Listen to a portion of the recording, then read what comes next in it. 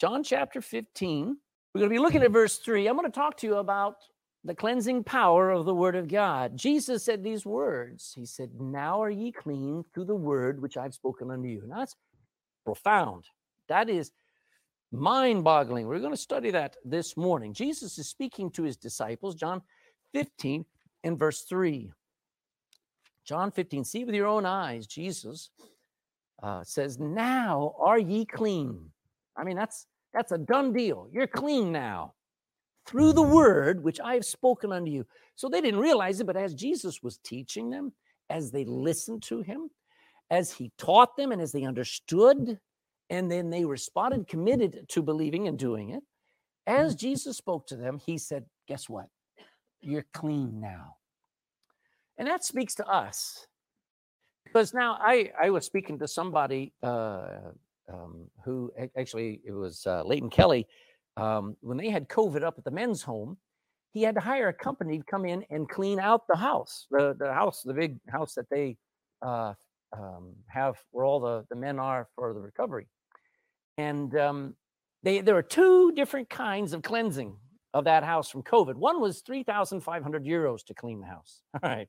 Woo, that's a lot of money. The second one was 15,000 euros to clean the house after a COVID event like that so that they could be in there. Wow. We're in the wrong business, folks. The cleaners are cleaning up is what they're doing, okay? But, you know, the truth is this. I wanted you to understand that there are two levels of cleaning. They actually said that one's a deep clean, all right? Okay, fair dues, 15,000. Man, you could buy a car for that, all right? Anyway, there are two levels of cleaning explained in the Bible. And you probably know about it. The first one, you hope you know, is based on the blood of Christ. The blood of Christ saves us. It clears our sin record. I want you to understand what it does. The blood of Jesus Christ comes between us and our record and God. So when he looks at me, he can't see my sin record. I'm still a sinner. But the blood has blotted it out from his vision. It is like when you squirt out ink on a paper or you stain a paper, you can't read what's written on the page. And the blood of Jesus Christ cleanses us from sin by blotting out our sin, by pardoning the payment. So much happened at the cross that it's just mind-boggling. But I want you to understand, the blood of Jesus Christ is a once-off event. If you trusted what he did on the cross, it paid for your sin. But there's a second level. And the second level is the cleansing by the word of God. The blood saves us. The word sanctifies us. And that's very important because sanctification, after you're saved, that's our focus. I don't worry about my salvation anymore. I don't worry whether I'm good enough, whether I'm living up to expectations. But there are expectations in my sanctification. And I'll talk about that in just a few moments here. You see, the word of God can cleanse the stain of my sin, the stench of it. The word of God can actually wash away bad thoughts, the cultural dirt. All you have to do is hang around other people at work or even at home, and you just feel dirty. How do you get that clean? All right.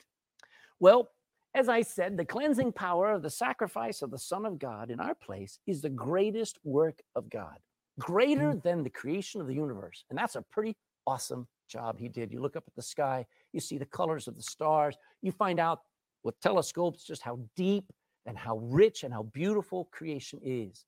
But far greater than what God did in creating was what God did in saving. Go to Revelation chapter 1. You can leave John for a minute. I've got to emphasize this because too many people think that salvation is a ho-hum deal. All you have to do is be baptized, and that's what saves you. All you have to do is join a church, and that'll get you in. All you have to do is say a few prayers, and that'll do you just. That is not true. Revelation chapter 1 and verse 5 says this. This book came from Jesus. Look what it says. Talking about the book of Revelation. And from Jesus Christ, who is the faithful witness, Revelation 1:5, who is the faithful witness and the first begotten of the dead and the prince of the kings of the earth, unto him that loved us and washed us, past tense, he finished it, washed us from our sins in his own blood. That's a powerful verse telling you your sins are washed away by the blood. Go to Ephesians, go back to the left, find Ephesians chapter 1. And you won't find something in the new Bibles. It's been deleted. Ephesians chapter 1 in verse 7. Ephesians 1 and verse 7. Speaking of Jesus, in him, in whom we have redemption. And these next four words, actually 3 words, are missing in almost all the new Bibles. In whom we have redemption through his blood. Did you notice that? The forgiveness of sins, according to the riches of his grace. We just sang about grace. But you know, we love to sing about also his blood. What can wash away my sin? Nothing but the blood of Jesus. Think about it. We have redemption through his blood. I wonder about these new Bibles that want to remove the blood because they don't want you to trust that it was the blood that can save. They want you to think it's you that are a part of your salvation. Go to 1 John, all the way back. We were just at Revelation, but just before Revelation, a little book called 1 John, chapter 1 and verse 7. 1 John 1 and verse 7.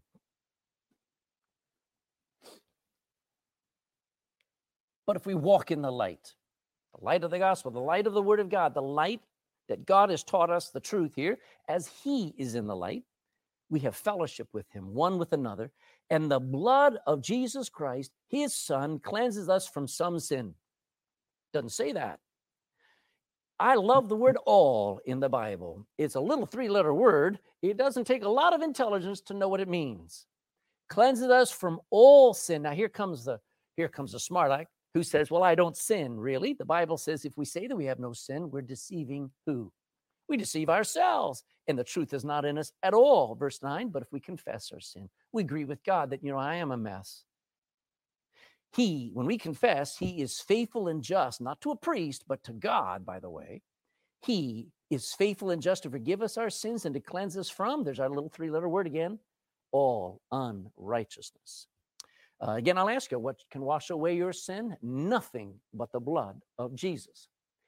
But Christians still get, and I'm going to use the word dirty. I'm going to talk about dirty on the inside.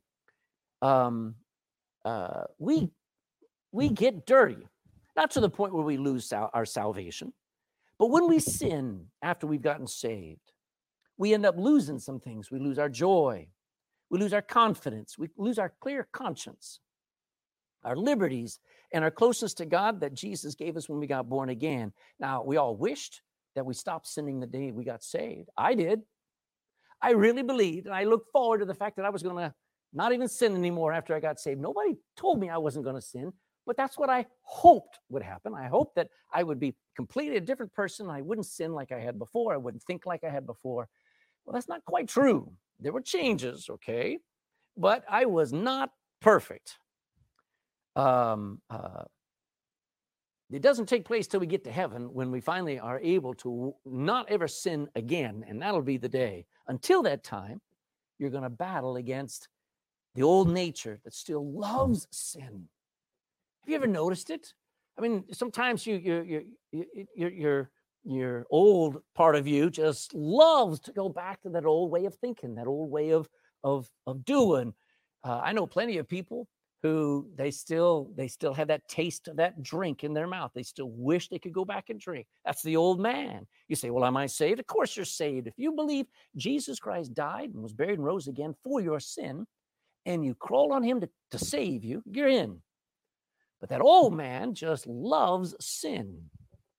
So every time from that moment that we got saved, every time that sin raises its ugly head and temptation tries to pull you down and you participate, you get dirty. You get defiled on the inside. We say you get soiled. You see something on television or on media that is dirty, sinful, and against nature. I mean, half the things that they're showing on television right now are against nature. They're not even natural. It's all CGI stuff that doesn't even take place. And all of the bedroom scenes are just unnatural, folks. Filthy words being said, animal acts, and things that are an abomination to God. I mean, that affects a Christian. If it doesn't affect you, then I guarantee you're not saved. When you say something that was wrong to say and you only hurt someone else, it defiled you as well. When you did something that was against Christ's commands, you sinned and it soiled you. Everything we do has consequences. So when we get dirty, the truth is we don't get sinful all the way through. Before we got saved, our soul was dark with sin. Our soul was without God, without hope. It was lost. The Bible word is, or at least the theological word is, depraved. But the moment a sinner calls upon Christ to forgive them, he doesn't forgive them of some or a few sins. He forgives all. That's why I got saved. I didn't want help. I wanted a Savior. But we're not cleansed. We've been forgiven all our sins, but we're not cleansed from day-to-day sinning.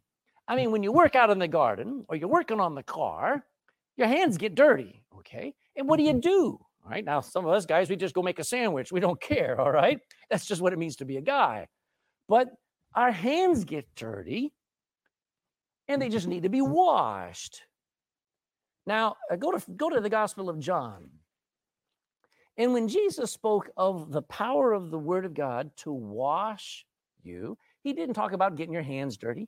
He talked about something we never even think about. Now, some of you ladies might think about it, but guys don't think about washing their feet. We don't. But Jesus said, I want to teach you about washing feet. John chapter 13.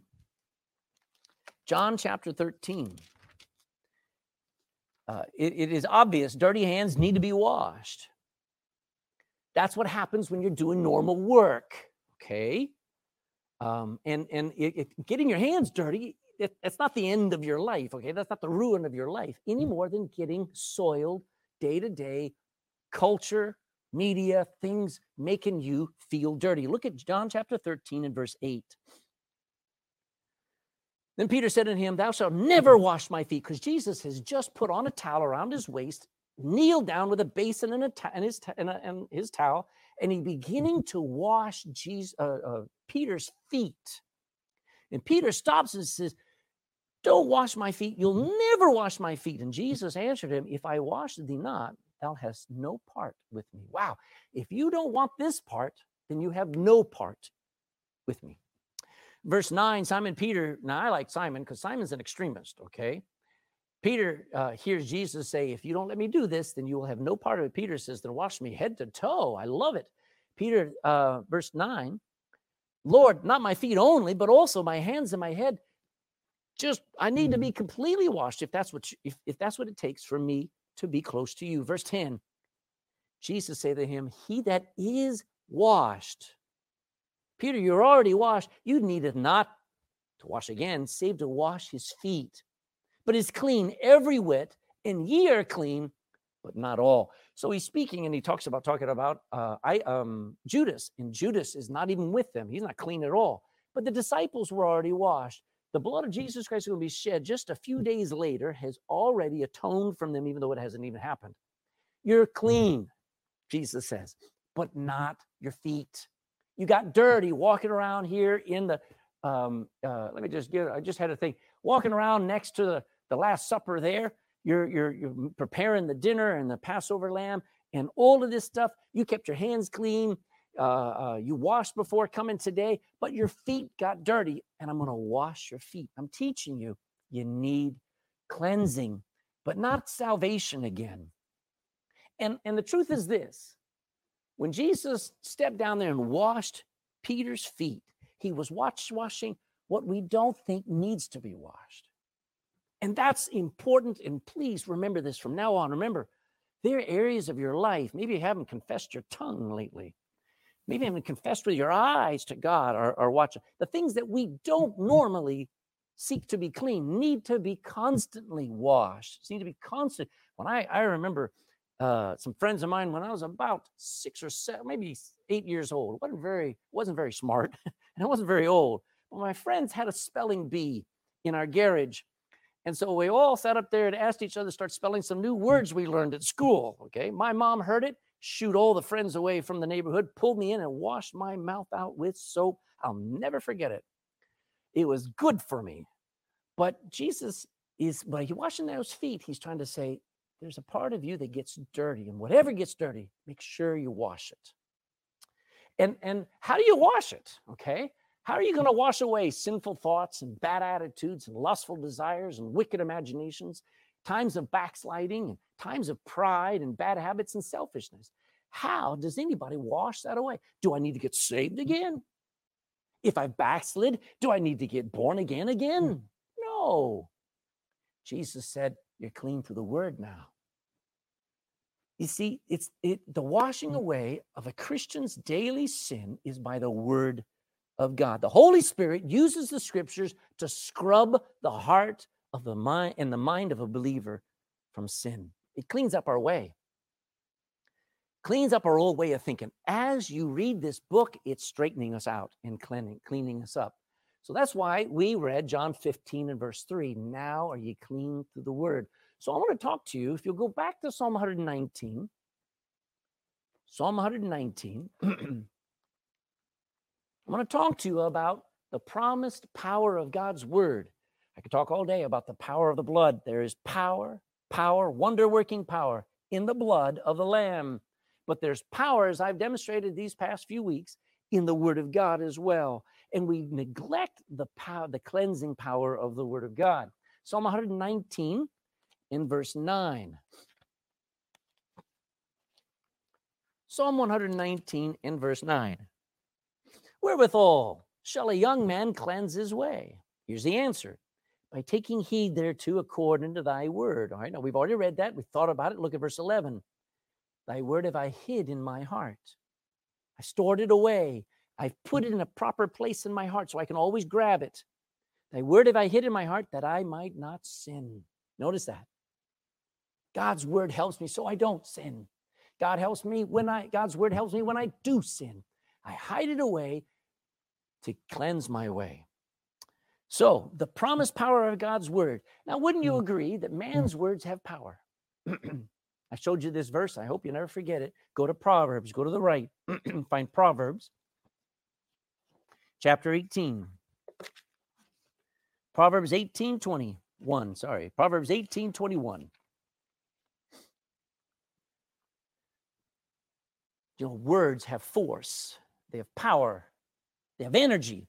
Proverbs 18:21. Death and life are in the power, not of just the Taoiseach or the president or the judge, but of the friend or of the enemy. Words, it says, death and life are in the power of the tongue, and they that love it shall eat the fruit thereof. You love what you say and how you say it. If you do it right, you'll enjoy the fruits of it. You encourage people, you get people to work with you. You discourage them, you tear them down, and nobody wants to work with you. Death and life are in the power of the tongue.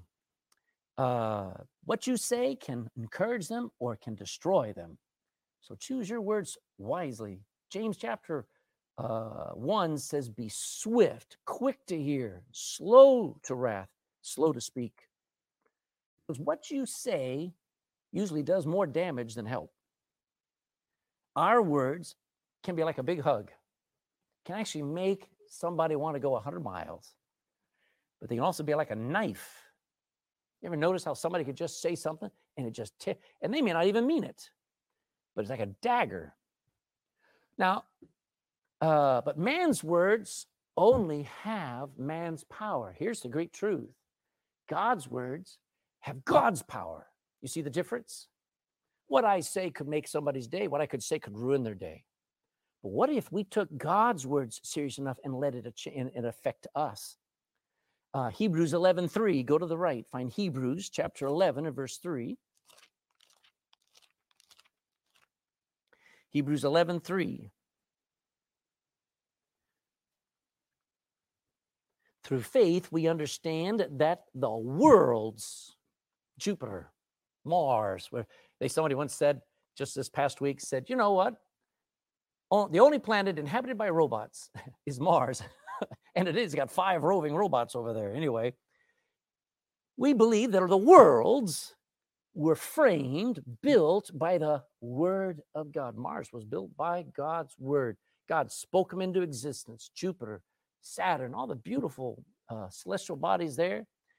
so that things which are seen were not made of things which do appear. The things we have weren't made by things that were before them. They came out of nothing. So I showed you for the past few weeks what this book can do in the life of a believer. Now, I guarantee you, half the people thought it was boring. But this book, thank God it's boring, because it doesn't have to just glitter and shine and blink at you. It stabilizes you. It matures you. It makes you so that you're not moving constantly up and down like a yo-yo. What it does is breathtaking, and we need it. We don't need any more yo-yos. We got too many, people who just fly up and they're super for a while and then they're at the bottom. What if we actually started letting the Bible speak to us like we used to let people speak to us? Too many of us let people bring us down, and we need people to bring us up. What if we let God's word do it? You see, these words that you hold in your hand are four things I'm going to talk about this morning.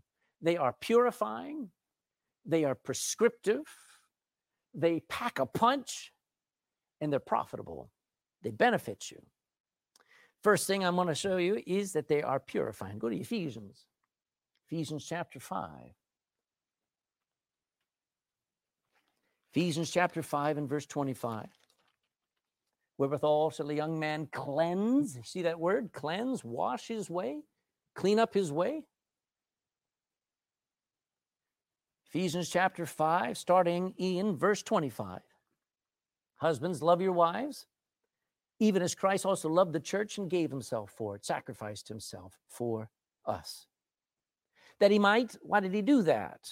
That he might sanctify and cleanse it with the washing of water by the word. Now, think about that. As the word is read and believed and obeyed, you know what's happening? It's washing you like water. Water doesn't clean your soul. Any baptism doesn't. Ceremonies don't wash your soul. The word works like water. It purifies. Verse 27, notice the result. As he washes, like when you wash a t-shirt or your socks, okay? He washes us with the word. We're already saved. We've been washed in the blood, but now on a daily basis, he's washing us by the water, by the word, in verse 27, that he might present the church, the believer, to himself a glorious, a beautiful church, not having spot. What's a spot? That's dirt. That's stuff that just, you're walking on the way and, it's raining and you're under the umbrella, and then a car passes by and sloshes all that water from the side of the road onto you. You're covered. Well, you're just walking, minding your own business, and somebody starts saying something to you, tearing you down, destroying your attitude, and saying filthy things, telling filthy jokes. You try to walk away from it, still going on inside of your head. You want to get that spot removed? The word does it. Look, that he might remove spots and wrinkles, or any such thing, but that it should be holy and without blemish through the word. I'll just quote it for you. Psalm 119 verse 140 says, thy word is very pure, therefore thy servant loveth it. God's word is like the purest water. John 17:17, Jesus praying, sanctify them through thy truth, cleanse them by thy word is truth. So purifying words, they scrub, they cut, they cleanse, and they heal as you read, ponder, and believe them. I had the unfortunate responsibility to go and visit somebody back when I was in the States. Years and years ago, before I came to Ireland, a guy that I knew had riding on his motorbike, going around a big turn and going at speed. I don't know how fast he was going, but it was too fast. Anyway, a car jerked to go around somebody walking on the road and came into his lane, and he to decide whether to hit the car straight on or to lay the bike down. So he laid the bike down, and he skidded for about 100 feet on that tarmac. And he didn't have leather on. It was too hot a day. So that tarmac and all that grit was in his arm and in his leg. He had his helmet on. And when I went to go see him, they were picking out all that tarmac out of his skin. He was on a lot of morphine that day. And they were what were they doing? Why didn't they just leave it in there? Because he would kill him. I tell you what, that whole day they were working, pulling stuff out of his skin, he had to get skin grafts for, I don't know, at least one more operation. All that was to clean him up, because if they just left it in there, it would have slowly, gangrene would have stepped in, infection, he would have died. And the truth is this, we need to let this, and I'll preach this in just a few minutes, but this book hurts sometimes, and he was screaming. This book cuts sometimes, and they were having to open up because stuff had gotten in underneath the skin. They were having to pull back. I don't want to describe it to you, but the truth is you need to visualize that this book has to do what it has to do to clean you up. That's what it does. As you say, I don't like what I'm reading. Amen. He didn't like what those nurses were doing that day, but it was necessary. It purifies. It heals. You're not going to heal unless you get it all open. You let that pus come out. You let all that grime be washed out. And they were using iodine and all this other stuff inside so that he'd live. You know, whatever God has to do not just read your Bible, is my emphasis this morning. Let it cut, let it hurt, and let it heal. How does it do that? How does it heal somebody? Because it emphasizes not on psychology. It doesn't emphasize on psychosomatic analysis. You know what it does? It lifts up Jesus Christ. Every time you read in this Bible and you see somebody's failure, there's always a lamb. There's always a pointing to a Messiah, to a Savior. You see, the answer is Jesus. The answer when you read this Bible is in the person of the promise of God, which is Jesus Christ. The more you learn about Jesus, the more healing there is. You want to learn about David, you'll get depressed. You want to watch Noah go out there and get drunk, you'll get depressed. You want to watch Lot and his family fall apart, you'll get depressed. But when you see the point, you see the focus going to a Savior who could fix all that, and he did. He's the answer. Every page of your Bible is a picture of God's Son, Jesus Christ. So as you read the Bible, it's truth. It just speaks healing because it's true, it's real, it's right. And it washes away fears and every failure you ever commit or ever will commit. Like a flood will wash away a dam. I watched there over in India. There was a dam that gave way. And I mean, what a disaster. Wiped away a town at the bottom of that thing. And they had to call in all of these huge JCBs and stuff looking for people there. That water built up with all the rains that they were going through and broke the dam. And the devil will put some obstacle in your life, some memory inside your head, put some failure in your life, and you'll think you're finished. And if you read this Bible, you'll read about David, you'll read about Moses. Every one of them thought they were finished. And you watch the joy come back into your life and realize, I'm not finished. God uses broken people. And you watch that encouragement break the dam. That's the book. Secondly, this Bible is prescriptive. That's a fancy word, but it was a word started with P, so I thought it was a pretty good word I'd use, okay? But when I say prescriptive, prescription means to speak a course of action to be followed by the hearer.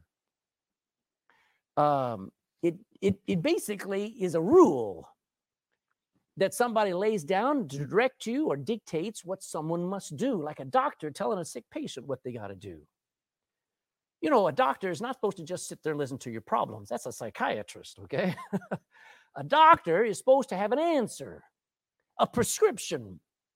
It's supposed to be a command. This is what you need to do. Now, no doctor is able to give commands anymore because everybody sues them. But a prescription is a command. If you want to live, if you want to stop dying, stop smoking, he'll say. Put the drink down. Sometimes they give you a prescription there and says, take these pills over the next 10 days, take these antibiotics. That's not a suggestion, folks. A prescription. Look at it. It is a course of action to be followed, to do it.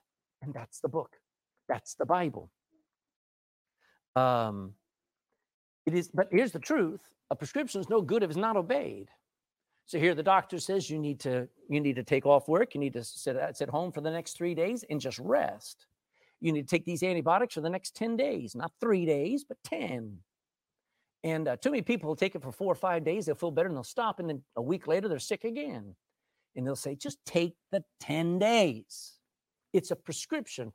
It's an order. And when we come to the Bible, we're coming to God's prescription for our life. It's our pattern. If you notice how much of the Bible is about people, it's a pattern to live. It's patterns not to follow too. But this book is God's manual for life. I've read too many times people say, well, you know, we got this baby, but it didn't come with a manual. You know, that's a lie, because God did give you a manual.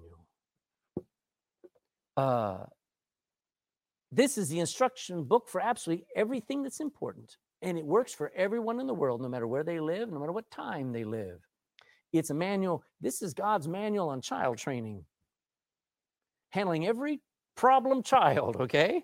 And there's plenty of them. You ought to read about Esau and Jacob. You ought to read about problem children in the Bible. You'll learn a lot. It's the manual for how to communicate, respect, and love in marriage.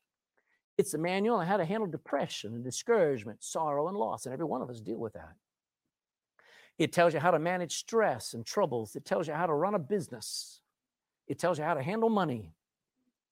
It tells us how to worship and pray and to trust God and enjoy God. I have noted that there are millions of books that have been written trying to say what God has already written.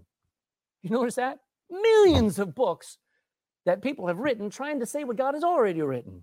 It's not that you shouldn't read those books. Sometimes you'll pick up what you didn't read in the Bible. You'll pick up and go, oh, and then you find it was already in the Bible. It's not bad to read books about marriage, about childhood. Just don't forget to read the book, okay? And by the way, make sure the book you're reading matches the book you're supposed to be reading. And by the way, that's why God ordained that men preach this book. I'm supposed to tell people how to live. I'm supposed to reason with people from God's viewpoint on life. Go to 2 Timothy chapter 4. Go to the right, 2 Timothy chapter 4 and verse 2.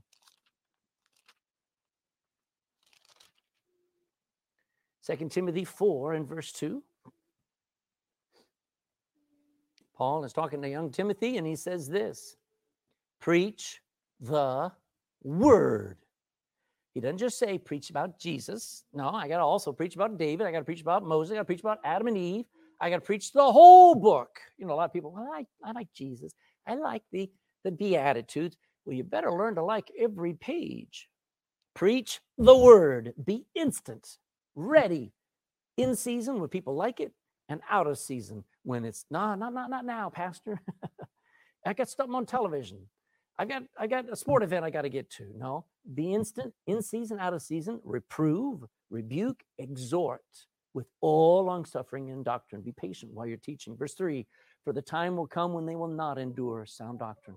Just stop there for a second there. Just realize it is my job to tell you what God says, because I know it'll clean your life, because I know it'll help you.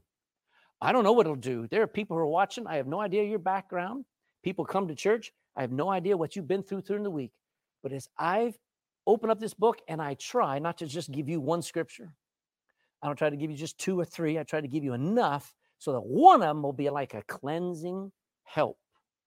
Some of them, it'll be like a kick, okay? But some of them will be cleansing and helpful and encouraging. So 1 Corinthians, I left find 1 Corinthians chapter 1. Too many people think that what I do is not important. This is the most essential business in Ireland. What I'm doing right now, because you have no hope without this book being preached. Ireland has no hope. The more churches that are shut down and shut up and quieted down, the darker this country gets and the more the Antichrist takes over. And the spirit of the Antichrist is already at work. And I want to put up a fight. 1 Corinthians chapter 1 in verse 17. Paul says, Christ sent me not to baptize. If baptism is important, why isn't everybody out baptizing? That'd be an idiot. Anybody believes that is an idiot. Christ sent me not to baptize, but to preach the gospel, the good news, not with wisdom of words. I don't want to sound nice. I was watching several YouTube messages this week, and I just came away wanting to be sick. because they'll make you feel good, like you're at the fun fair eating cotton candy. Not one rude word, not one thing that'll upset anybody. And they're up there with their tight jeans, and they're up there with their dark backgrounds, and they're putting on a show, and they've got 500 people watching them. And it's a performance. And I don't compete. I don't even try. I'm supposed to preach the word. And it goes on, not with wisdom of words, lest the cross of Christ, that's where the help is, should be made of none effect, for the preaching of the cross. Preaching, telling the story of the cross, is to them that perish, it's always foolishness. I can't fix their attitude. I just preach it anyway. But us which are saved, we know it is the power of God. It goes on later on, next verse, unto salvation is by preaching that God has chosen to save them that believe. So it is prescriptive. I have the responsibility to tell you what you're supposed to do to get saved and how to get right with God, because it comes from the Bible. That's my job. You know, I do what some people get paid 100 euros an hour to do. Now, if you want to, you can ignore me, and in a few years, you'll be sitting in a counselor's chair there, be paying somebody 100 euros an hour to help you, and I helped you every single week, and you didn't listen. And if you're saved and we go to heaven, the Lord's going to ask me, Craig, did you faithfully preach my word? And I'm going to say, Lord, I failed, but I tried my best. And the Lord said, good man. Now did you listen? That's the next question. And you're going to have to say, no, I was too busy playing a stupid game on my phone. I was too busy playing sports. I was too busy. I didn't think it was important. And the Lord's going to ask you, therefore, you ended up in counseling for 15 weeks. Therefore, you ended up in a divorce. Therefore, you ended up losing everything of your joy. Don't throw away what God gives you for free. Joshua 23:6, I'll just quote it. Be therefore very courageous to keep, to obey, and to do all that is written in the book of the law of Moses, that you turn not aside to the right hand or the left. Be very courageous just to do it. Because, when you're not feeling well, you don't know how to get better. So you get a prescription. And you take the prescription, and the prescription makes you better. Helps it so that your body recovers. And that's what doing the word of God does. By taking heed to this book, cleans up your life, fixes your head and your heart and your hands. Third, they're also punching words. How could a punch be good? Well, I'll tell you here, all right? Go to Jeremiah 23. Jeremiah chapter 23. Could have used piercing words, and they are, but I like punching words better for the moment. Jeremiah chapter 23 and verse 29. So I want you to remember these things. Jeremiah 23:29. Is not my word like a fire? It hurts, saith the Lord, and like a hammer that breaketh the rock in pieces. Instead of using, here's the truth. Instead of using your words to destroy another human being, why don't you use the word of God against temptation, against satanic attacks, and against wrong thinking? Why don't you use the word of God like a hammer, not to hurt people, but to break hardness in your own heart, to break the devil's grip on your life. I watched one time, I didn't watch, I read one time about a father going with his child, and they were walking along, and a dog came out of nowhere and grabbed and was barking and rapidly took a bite into his child's, I don't know if it was a girl or a boy, arm there, and wouldn't let go. You know what that dad did? He tried to beat that dog, was not going to let go. He grabbed, I'm sorry to have to describe this for you, but when your child is being bitten by a dog, he grabbed a large stick and beat that dog because he's trying to save his daughter. There are times when the devil's coming at you, you got to have something big enough to hit him with. And what is that going to be? It's not going to be your anger, not going to be your attitude. It's going to be the word of God that hurts him. You need to pack a punch. When he's coming at you and he's pulling you back down the same way you used to go always in the past, you need to have something that'll knock him on his butt. If it'll come up, Use the word of God. What did Jesus do when, after 40 days of not eating, 40 days in the wilderness waiting? It wasn't during that time the devil tempted him. It was after 40 days when he's at his weakest, when he has no physical strength.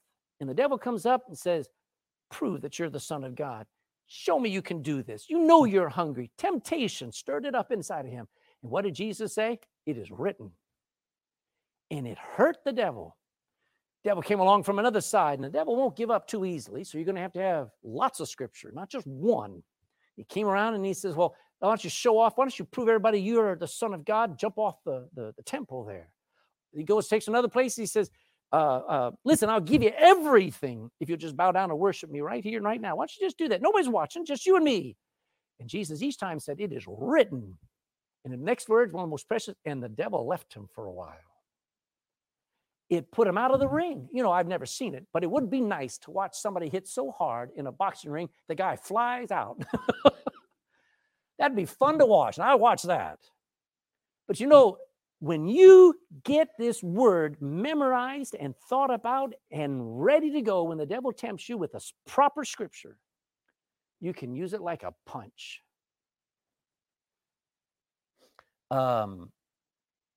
Ephesians 6:17 says this, take the helmet of salvation, that's our defense, and the sword of the Spirit, which is our offense, our weapon, which is the word of God. Use it like a sword. Use it here like a hammer.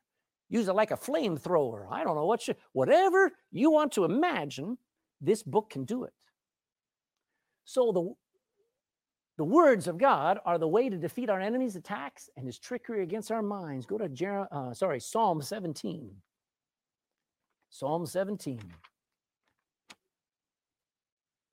Psalm 17, verse 4.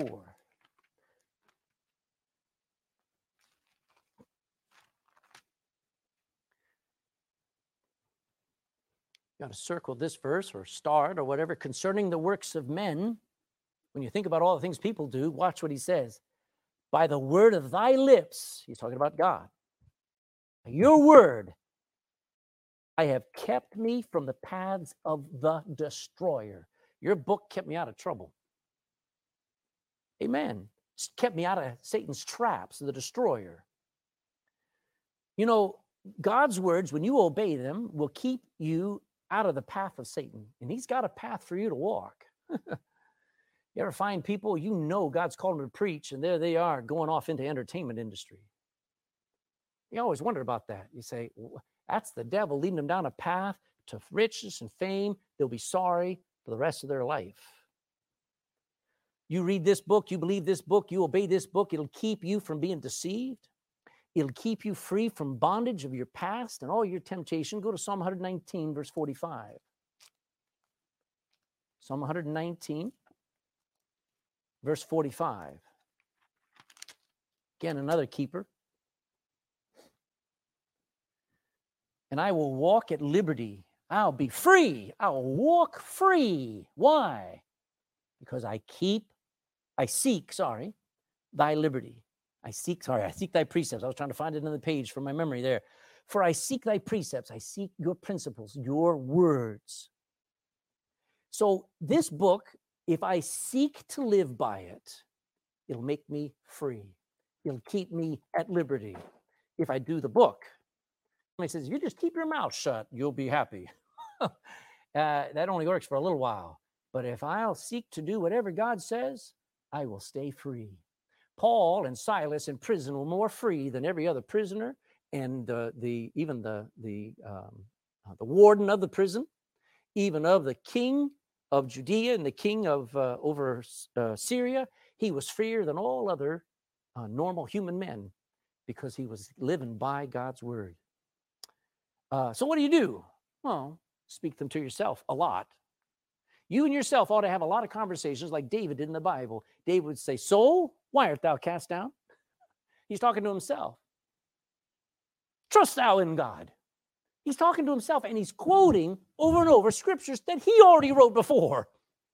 And he's reminding himself of truths and of scripture. They help because they punch back whatever the devil, whenever he takes ground in your life and he starts making dominance over your thinking and stuff, Quote yourself some scripture. I don't care. The best thing your pastor ever does is when he comes to me and says, quote a scripture. What am I trying to do? I'm trying to get you so that you're constantly able to bring to memory a verse. Because when you do that, it punches the devil. You don't realize how much footholds he has, strongholds he has, that come crashing down when we pull them down by scripture. Speak them. Hey, Ledbetter. I talk to myself that way. I'll say, God's word says that he's opened a way of escape from this temptation. I better take it. Lord, show me that way because I need it right now. I talk to myself. You need to talk to yourself with scripture. Then you can turn around and you can speak to your enemy, the devil. Remind him of the words of Revelation 20 and remind him where he's going. Remind him that he's a loser in the end. And one of these days you will laugh and you will dance and you will shout when he's in hell, not in hell where he's running around free, but in hellfire, burning in fire and brimstone forever and ever. And you won't shed one tear over it. Remind him that from John 8, he's the father of lies. Remind him from 1 Corinthians 6 that you belong to God now. Remind him from Romans 8 that nothing he does can separate you from the love of God and from your eternal relationship with God. Do you even know these scriptures? You see, the devil knows them. He doesn't want to be reminded of them. When you start remembering them and start reminding him, he has to back away. He cannot be in the same place where the word of God is preached because he's a lie. And the truth is like light. He's a roach. Turn the light on, he has to flee. These are not only punching words, but they're profitable words. Go to Deuteronomy 18. Deuteronomy chapter 11, verse 18. Deuteronomy 11, 18.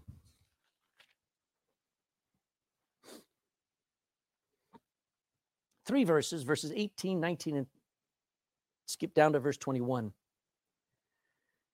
Deuteronomy 11, 18. Therefore shall you lay up these words in your heart. Lay them up means it's like getting a book and you lay it on the shelf or on a table, whatever. And then you get another book and you lay it up. Meaning that every scripture you're piling up in your heart. You read it, you learn it, you love it, and you store it away and you have it there. It says, therefore shall you lay up these words in your heart and in your soul and bind them. Wrap them for a sign upon your hand to remind you, I need to remember a verse. That they may be as frontlets, as visual between your eyes, always in your sight. And you shall teach them to your children, speaking of them when thou sittest in thine house, and when thou walkest by the way, when thou liest down, when thou risest up. Quote the scriptures. Meditate on them together with your family. Go down to verse 21, because there's a reason why. Verse 21, that your days may be multiplied. You see, somebody who lives dirty all their life, never takes a bath, never cleans up, never brushes their teeth, never cleans their ears, never blows their nose. Can you imagine a life like that? They're not going to live very long. Now, there's nothing wrong with getting dirty. It's staying dirty. And there are a lot of Christians who are dead today because they never got clean after they got saved. They still lived the same way. They still kept drinking. They still hung with the same crowd. They're just as saved as you and me, but they're in sin, and you're not going to live very long. God won't let you. You're his child, and he will preach at you. He will pull you. He will chasten you. And then the Bible says if you don't respond, he'll bring you home. You're not going to live very long if you're living in sin. So wouldn't you like to live long? Then live clean. Look at what he says, verse 21, that your days may be multiplied, and the days of your children as well, in the land which the Lord sware to your fathers to give them as the days of heaven upon the earth. You're going to live long, live clean. That's why Jesus emphasized holiness, not tolerance, holiness. These words benefit you. They actually do you good. So speak them to God in prayer. You know what God likes? He likes to be reminded what he wrote. Right now, if I wrote something and somebody says, I like what you wrote, let me quote it to you. Well, I already know what I wrote. But if somebody says, I love this. This is the best part, Craig, that you wrote. There's no greater praise you can give to somebody is to quote what they wrote to them. Now, nobody, I mean, that's very embarrassing. But you know, when you quote what God wrote, you're saying, God, I agree. That's good. God, that's true. And I'm trusting that. That blesses you because it blesses God. You know what King David did throughout the book of Psalms? You read about his life there in 1 Samuel and 2 Samuel. You know what David did? He constantly reminds God of what he said in Deuteronomy and in Exodus and in Numbers. He sat there and he says, God, you're the God that created Genesis chapter 1. God, you're the God that saves Exodus chapter 12. God, you're the God that delivers Exodus chapter 14. God, and he reminded God of what he wrote. And it benefited David. Speak them to God in prayer. While you're praying, verse comes to mind, say, oh God, I thank you for this scripture you gave me this week, and I've been memorizing it. Thank you, that, and then quote the scripture. And speak the words of God as we just read there to your family, especially your children. When you speak what God says, it elevates. You have to correct your children and say, who made you in charge of this home? And you look at him and says, God did. As much as God gave you to your mom and I, the Bible says God gave your parents to you. And you're a gift from God, and I'm a gift to you. And the Bible says you're to obey your parents. You're to honor your parents. And I love you, and sometimes just like God has to chasten me, I have to chasten you. All of a sudden, they're not the bad person. The child realizes you're quoting scripture, and it blesses the child to realize you're just doing what God said do. And it takes the sting out of the event. Quote scripture to your children. Abraham did. He blessed his son, Isaac. Isaac blessed his sons with scripture. Jacob blessed his sons and his daughter with scripture. They quoted what God promised. And then we need to speak to our culture. I've just noticed, I mean, we're on YouTube, but who's going to find this unless you share it? Honestly, we're supposed to have church, supposed to invite people to church, but more importantly, you're supposed to go out with tracts and go to the doors and go to people up front and speak the word of God to our culture. If we want Ireland to last, if you want Ireland to be a communist camp, then just sit at home as a Christian and do nothing. But we need to speak to our culture. We failed when they voted in same-sex marriage, and we failed when they voted in abortion. We need to stop failing. Speak them to our culture. Testify. What does God say? A baby in the womb is fearfully and wonderfully made, is alive, and is eternal, is an eternal soul, not to be murdered.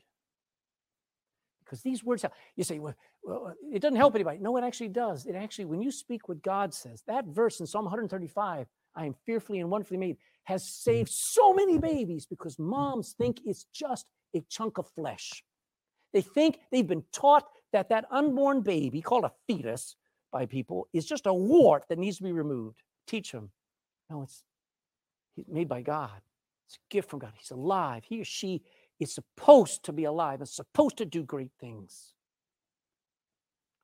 So if you want this book to clean you up, allow constant surgery. Go back to Hebrews. I'll wrap this up. Just some thoughts. This is where the rubber will meet the road. This is, you say, you may believe this. Okay, here's where it actually will take hold in your life. Allow constant surgery. I've been trying, and I'll be trying all this year to get you to read your Bible every day. Don't you ever tell me you're not reading your Bible, okay? You need to be reading your Bible, but don't just read your Bible. Allow it to cut you. Allow it to dig deep in and to hurt you. Let, like surgery, you got something on the inside, you need to let the word of God get down deep and open your heart. Look at Hebrews chapter 4, verse 12. For the word of God is quick and powerful, sharper than any two-edged sword. We'd be like a scalpel, a surgeon's knife, piercing, cutting even to the dividing asunder of soul and spirit. Like on an operating table, you start pulling things away and pulling things to the side. And the joints and the marrow, like when you're cutting open a body, and as a discerner, get down to the thoughts and the intents of the heart. The Bible knows you and will expose you for what you really are, so that God can make you like Jesus. So let it work in you. Secondly, feel the burn. You know, when this book starts to work, it'll convict you. When God starts to cut and starts pointing out your sin, you'll go, ouch.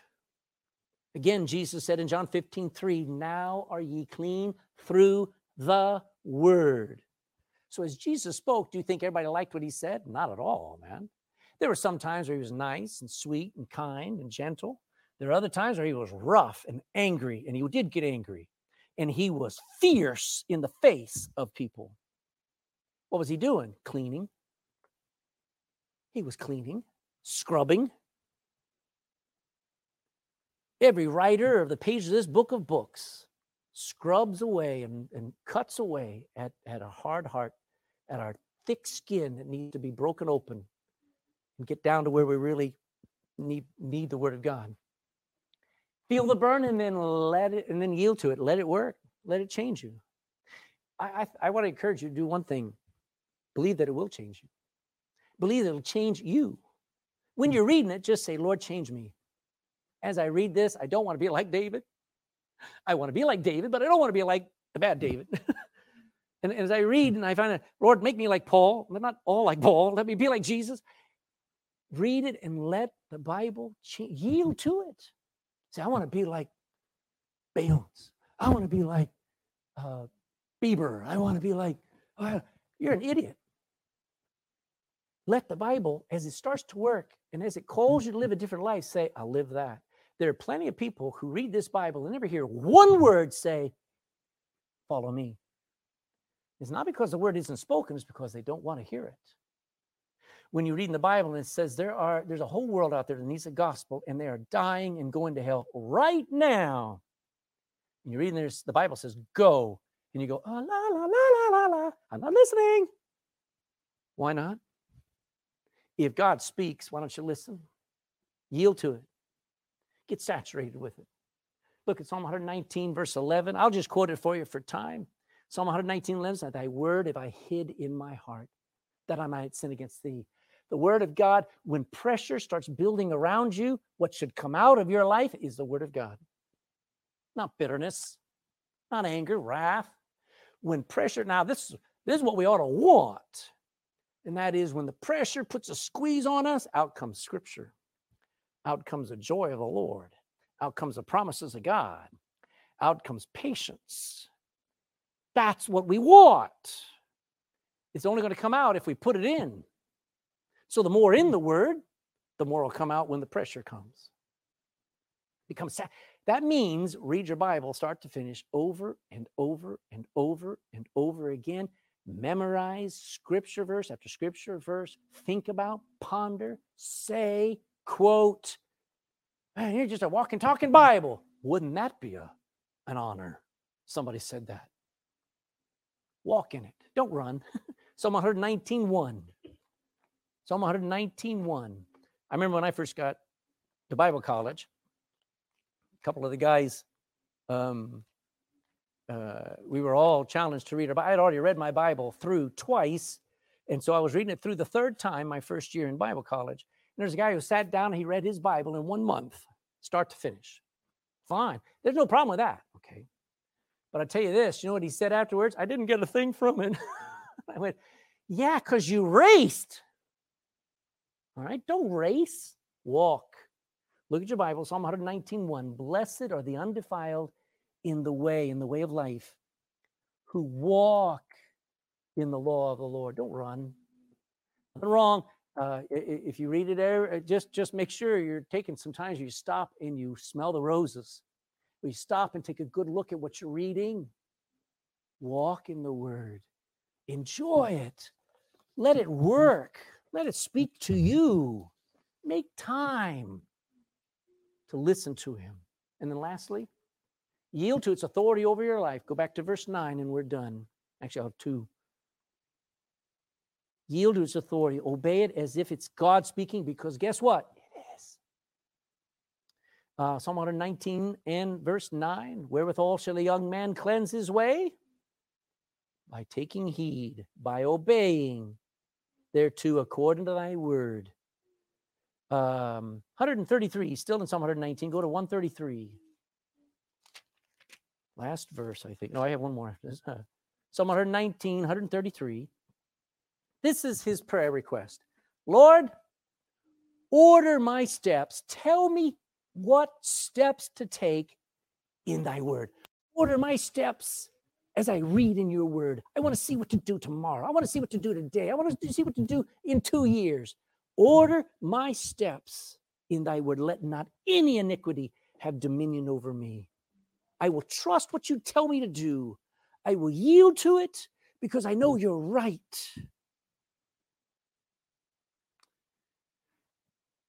The Holy Spirit uses the scriptures to daily scrub the heart and the mind of the believer. If you're filled with filth, things go through your head all the time of movies you've watched, things people said, then your mind needs to be washed. Your mouth needs to be cleaned. Your heart needs to be scrubbed. And the Holy Spirit, the Holy Spirit can't work on you without the word. So put it in there and let the Holy Spirit use it to clean you. But it can't work on you if it's not in there, if you don't know what it says. So Job chapter 23. Now go back one page, one book behind Psalms. I just want this scripture. Job chapter 23, 12. Everything starts with a choice. 23, 12. Job 23, 12 says this. Neither have I gone back from the commandment of his lips. I'm not going to go back from God's prescription. I have esteemed, I've valued, I've treasured, I've prioritized the words of his mouth more than my necessary food. A decision today to make the right choice from now on. You need to make the decision, I'm going to put the Bible first. I'm going to read it in the morning. I'm going to make sure I read 1, 2, 3, 4 chapters a day. I'm going to make sure I read my Bible through every year. I'm making a decision now that I will make the right choice every day from hereafter. Because this book, over time, when read, learned, and lived by, will do impossible things like it'll save a soul. If you're not saved, this book will lead you to Christ. I'll do my best, but I'm going to point you in the Bible to trust Christ. Jesus said, if I just be lifted up like it was on the cross, and if I point you to him, he'll draw you to himself. He'll save you. He'll give you back sanity, make your life stable and secure and mature. It'll save your home. It'll save our nation. And it'll keep you clean. Doesn't anybody want that? I do. Then let's read it and let's obey it. Father, bless the thoughts of this hour. God, this book needs to be our daily cleansing, not just our resource. It's not Wikipedia. It's not a history book. It is a cleansing book, a washing book. It's a powerful book against all the hurts and all the fears that build up in our lives. God, I pray we just love it more than ever. And if somebody's not saved this morning, and they need to answer, are they or they aren't? If they're not, then today's the day. You'll read in the Bible that God so loved you, that he gave his only begotten son for you. And if you would believe on him, trust him, allow him to have died for you, you won't perish, but you'll have everlasting life from that moment on. Would you do that? You're getting into a thing called Christianity. You're not just putting something in your back pocket. You're putting something into your life that changes your life. Would you ask Christ to save you today? And dear Christian, would you ask God to help you to live this book, walk in it from this day forward? In Jesus' name, amen.